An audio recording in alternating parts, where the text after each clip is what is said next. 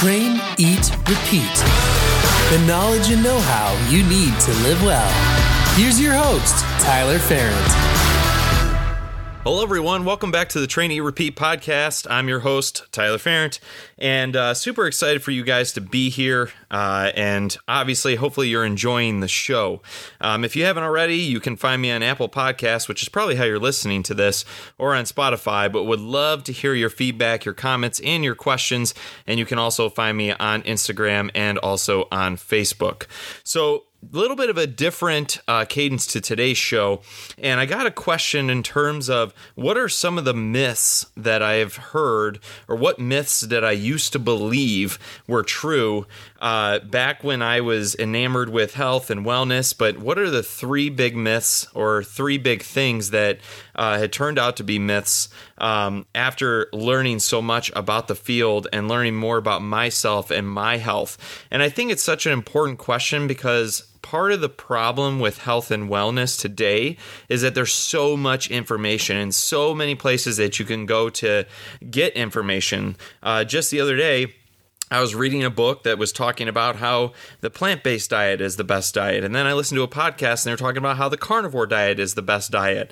And you all know my stance on diets alone, that diet is what you eat and what works for you. But it just goes to show there's so much information out there. So I kind of want to dispel some of the myths that really had affected me growing up in the fitness world. And obviously we're still going to stay with the same cadence that we usually do. So a myth around training, a myth around nutrition, and then a myth around mindfulness. And I think all those pieces are going to play hand in hand. And I also would love to hear in your comments and questions, what type of myths have you guys run up against? Or what do you still believe to be true that maybe I can help point you in the right direction or sort of dispel that myth for you? So the first one, let's jump right into it, was around training. And early on, when I was getting into health and wellness, it was before the big boom of Instagram and TikTok and Snapchat, where literally you're inundated with all these influencers and people that look really good. But my sort of version of Instagram was magazines, right? So Muscle and Fitness, Men's Health. And when I was getting into it, obviously I wasn't educated around health and wellness to this point. I just looked at these people and these pages and I was like, oh my goodness, look how ripped that guy is, or look how chiseled that woman's abs are. And all I wanted to do was look that way. To me, way they looked was the pinnacle of health. I looked at them and they're like, man, they must feel great. They must have great energy. They probably have no stress at all.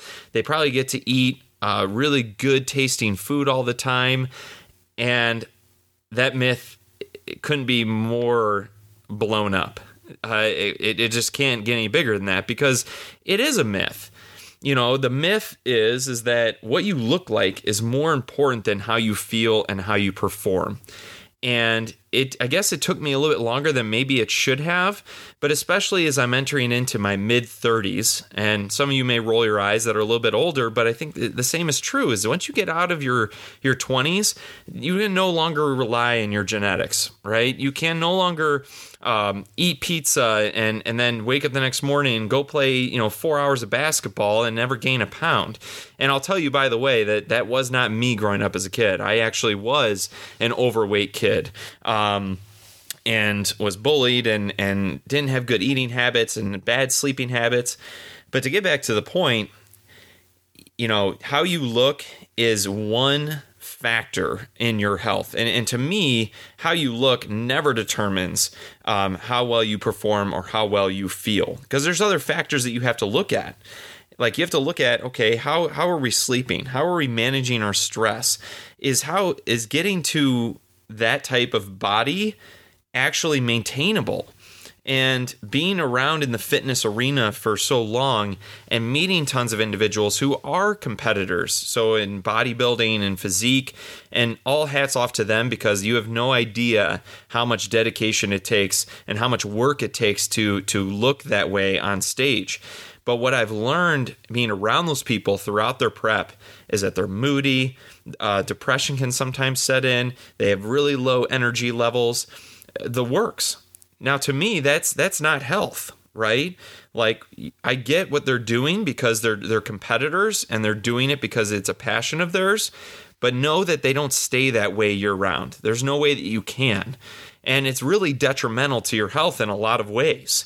So that's why I wanted to talk about this myth, is that don't get caught up following the idea that how you look or how people look and the perception you might make in the sense that they are healthy, that they are the pinnacle of health. Because you have to look underneath the curtain or behind the curtain to really realize that there's probably a lot of gaps in their health and wellness.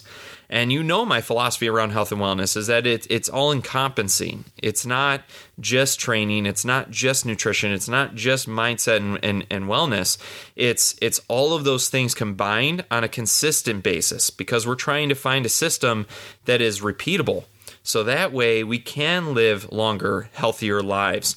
And what I would say, though, is that how you look, while it may be important, don't get me wrong, I'm never going to say I don't like to look good, right? And nobody would ever say that. But that's more of a byproduct. A couple of weeks ago, I was talking with Damon Miles, and he said, I don't care if I deadlift 700 pounds or I have a six-pack of abs. How I look is a direct reflection of how I live my life. And how I live my life is what I get to enjoy certain things, right? If I want to have a little bag of chips, or if I want to have a bourbon on a Saturday night, I'm allowed to do those things because my lifestyle is such that I'm able to fit them in to an otherwise healthy lifestyle. And that also plays to the mind piece of things too. So know that don't be like me and think that how you look is the true definition of health and wellness, because it's just not. The second myth that I believed for a really long time, and this plays into a little bit of sort of how you look and the rigors you have to go through, was that you need to eat bland, tasteless food and eliminate the things you love to get results. And it's just not true. So those competitors obviously are on a really strict diet. They dial in their macronutrients. They dial in the amount of calories they need, because they have to be that in tune so they can get to that physique that they're looking for. But what I'm here to tell you is that if your goal is simply to feel better and to have more energy, and in the process lose some weight and some body fat, you can enjoy the food that you're eating. Now, it might require a little bit more of research on your end to find, again, the diet that works for you, and finding the flavors and how to flavor different foods so that you still get that good emotional intrinsic feeling when you ingest that food. But is so far from being right to say that you have to be miserable during your nutrition or in your nutrition for you to be able to see results. Sacrifices, yes, because what I would always tell people is that there is going to be a level of sacrifice or a cost to getting lean. But in more cases than not, we're not eliminating the foods that you absolutely love, at least not 100%. But more so, we're just making small tweaks, right? So let's say it was a habit for you to have a glass of wine every night after dinner. Well, I would say is, no, you don't have to give up your wine. Let's just lower the frequency in which we have it, which in turn is going to lower your volume. Or maybe your thing is that I always have a candy bar first thing in the morning. And believe me, I ran into more people than you would think. So I would say, okay, well, let's find something sweet that actually mimics that taste or gives you that emotional feeling without the extra calories, without the added sugar and the processed sugar and everything else that comes with it. So know that is totally a myth. It's not bland. It doesn't have to be a chore. And that's also the goal in my training and in my coaching is let's find the diet that works right for your body, that works right for your time that you have available in order to make this food. And, if you have a family, if you're busy at work, and then more importantly, let's make sure that we find a diet that, again, is sustainable. The more sustainable you are and the more consistent you are, the more results that you will see. But don't let anyone ever tell you that you have to eat broccoli, chicken, and rice 5 to 6 times a day. If you're going to step on stage, That's a different coach. That's different, a different scenario. But for the overwhelming majority of us that are looking for health and wellness, you do not have to go that route. You still can enjoy food. The third myth is around mindset. And I was thinking about it. There are a few times in my life, three sort of traumatic events in my life that made me realize that trials build character and build endurance of character and actually can make you stronger. And so the myth that sort of got dispelled for me going through these things was that there's nothing good that comes out of bad experiences.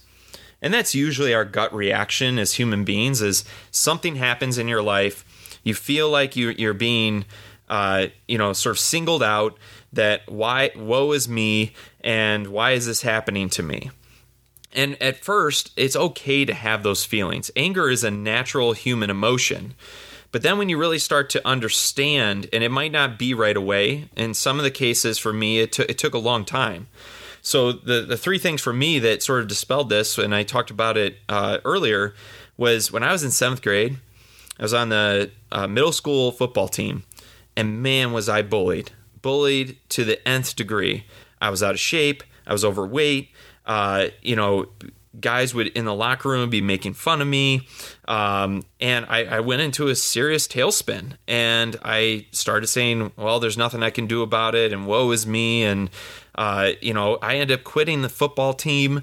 And what I learned from it, though, was it made me so much stronger to, number one, don't let naysayers and people that clearly are not happy with themselves, number one, if they're picking on you, right? There's something else inside of them that they're not comfortable with, or insecurity. But then number two, made me stronger to say, okay, let's reevaluate myself, because I wasn't happy. If you were to ask me, now, was it worth me getting bullied? Absolutely not. Like, I never believe in that. But I wasn't happy with who I was. So what did I do that summer? I did the most unhealthy thing. I'm going to be very transparent with you guys, as I always am. I stopped eating. I literally ate breakfast in the morning, and I didn't eat the rest of the day. That was my answer. And that's obviously how little I knew about health and wellness, which goes back to the whole thing. Well, if I look good, then I'm probably going to feel good. And let me tell you something. I felt awful. I felt terrible. I had no energy. I couldn't. I was sleeping all the time, and I probably did some pretty significant damage to my metabolism. Even though I was young, I was a 7th grader, I probably did some major damage, and I also did some major damage to my psyche. But I'm all the better for it, though, because that taught me that I need to educate, that taught me the importance of keeping my body healthy, not so that I don't have to get bullied, but so that, and obviously as a kid, you think that way, right? If I get to where I need to be, I'm not going to be bullied anymore. And that's just not true, because people will always find things to nitpick. But the thing is I am so much stronger and have such a better understanding, number one, why people bully, but then number two, how to adjust or pivot to make myself better. And I eventually would have gotten there. There's no way I would need that push or that bullying to push me to that next edge. But think about it. What points in your life have you had a traumatic event and there was a blessing in disguise there? So I would think about that for yourself. The second one was a divorce. I went through a divorce and never saw it coming. My parents had gone through a divorce growing up. I told myself, this is never going to happen. I'm going to be the best husband, and I'm going to do everything I can to try and keep things together. And then I got a divorce out of the blue. And it took me about a year to see the silver lining in it, that I still had some flaws and some character flaws that I needed to work out. So what happened? I went back to church. And now I've been a consistent churchgoer for 2 years, and as a staple in my spiritual health. It literally has kept me grounded. It has helped me build endurance, and something that I can rely on to keep myself level-headed. And again, it's not something that at first I was thinking, why this? Why that? Why me? And I think a lot of times when you play the victim, that's okay. But if you continuously believe that you are being victimized, you have to open your eyes and realize that there are so many other problems in this world. Talk to anybody. And that experience built so much endurance for me that I am by far a stronger person spiritually and just mentally to be able to handle those situations. And then the third one is the main reason why I do what I do, why I'm a wellness coach, why I decided to go on this path of helping people live healthier lives, was that I watched my grandfather waste away from disease that doctors wanted to give him pills for and surgeries and all these things that now, the more that I learn about the health industry and how it's a money-making machine and it's more about covering up a wound with a Band-Aid than it is about treating the cause of the disease, right? And that honestly shaped me. And I didn't know, I know now how it shaped me because I'm on a podcast talking to people, trying to get them to wake up and realize that they were meant to thrive versus exist. Right? But at the time, all I saw was my grandfather wasting away, and I just assumed that people got sick, and maybe he did have some lifestyle factors that added to the fact of where he was. But the fact of the matter is that there are ways that I realize now in terms of we can help people not be like my grandfather. I don't want people to spend the latter half of their years when they're retired and should be enjoying retirement and traveling and enjoying families and grandchildren, all those things. They should be able to enjoy those things rather than being laid up in a bed majority of the day. And so the big picture, the myth, again, your bad experiences happen for a reason. You may not understand why those things happen, but know that there is always going to be a silver lining. I think there's something you can learn from it, something that helps you grow, something that helps you realize that there's better opportunity out there. So I wanted to go through these 3 myths with you guys because for me, they were a huge impact in my life and continue to impact my life in terms of how I lead it, how I go about my business, how I treat others.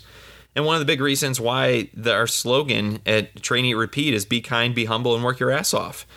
If you can take care of those 3 things, I believe that you will be a level-headed individual. You'll be somebody who sees the big picture, and you're somebody that tirelessly works hard to improve yourself, but then also to pour into others. And that's the whole point there. But I'm curious to hear, what are the myths that you have heard? And I would love to cover them on future podcasts, so definitely let me know, drop me a line, and let me know what myths that you've heard, so maybe I can help you dispel them, or they, in fact, sometimes could be right, to a certain degree, of course. So until next time, guys, I hope you guys enjoy the rest of your week. We will be back next week, the week of 4th of July. Can't believe that it's already here. And then coming up in 2 weeks, we're actually going to sit down with another author. Can't wait to sit down with her, and I'll leave that as a teaser. But coming up here pretty soon in a couple weeks. And hopefully you guys enjoy your week. Stay strong, stay healthy. And as always, be kind, be humble, and work your ass off. Thanks for listening to Train, Eat, Repeat. Connect with us on Instagram at fit_Ferrant or at traineatrepeat.co. Until next time, stay strong, stay healthy.